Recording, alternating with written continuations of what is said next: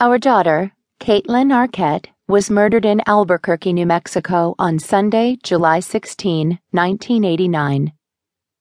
They got her at night. I have lived that evening over so often in my dreams that by now it has become an extension of myself.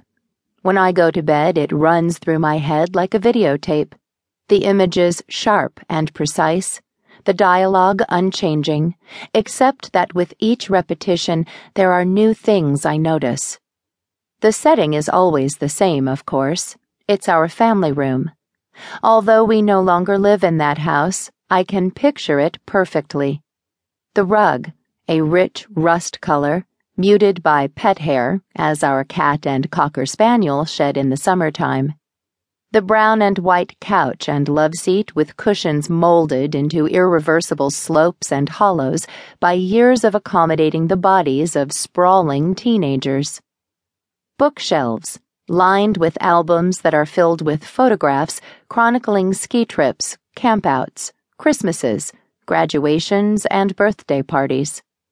A television set across from the sofa. A Navajo rug on one wall. On another, a painting by my stepmother that depicts my late father, white-haired, bearded, shirtless, on the porch of a beach cottage, baiting a fishing hook for a grandson. I am a writer by trade and am practiced in recreating scenes. It is easy for me to place myself back in that room again.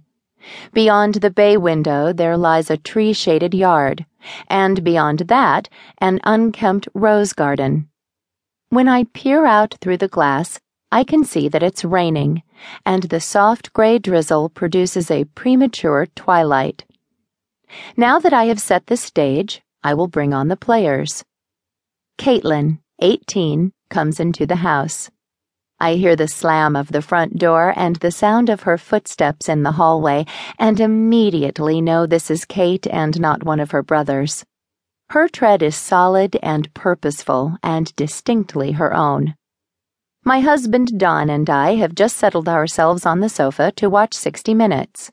I raise my eyes from the television screen and call, "Is that you, honey?" "Who else?" Kate answers, and materializes in the doorway. "I thought I'd stop by and say hi on my way to Susan's." "The bad penny returns," says her father.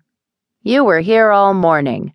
We see more of you now than we did before you moved out." "The rain's depressing, and Yoon's out with his friends," Kate says. "The apartment feels weird tonight, and I don't like being there." She comes into the room and perches on the arm of the sofa. She is dressed in a short black skirt and a black and white striped blouse, and around her neck there hangs a chain with a tiny gold cross. She is wearing the sand dollar earrings I brought her from Florida the last time I visited her sister Robin. The earrings are rimmed with gold, the same burnished shade as her hair, which she is still determinedly trying to grow back to one length after last summer's disastrous asymmetrical cut. Each time I rerun the scene, new details leap out at me. For instance, how perfect her teeth are, straight, white, and even. Her complexion is perfect also, unmarred by the adolescent acne that torments her friends, totally unblemished except for an odd little hollow on the ridge of her left cheekbone. When I caught my first sight of her in the delivery room, I gasped, "My baby has a hole in her face," but the obstetrician assured me that the dent wasn't permanent. As it turned out, it was, but we came to regard it as a misplaced dimple and jokingly referred to it as God's fingerprint. Kate flashes her mischievous smile, but something doesn't feel right to me, and I regard her suspiciously. Her eyes are red, and the lids are abnormally puffy. "You've been crying." I make it a statement rather than a question.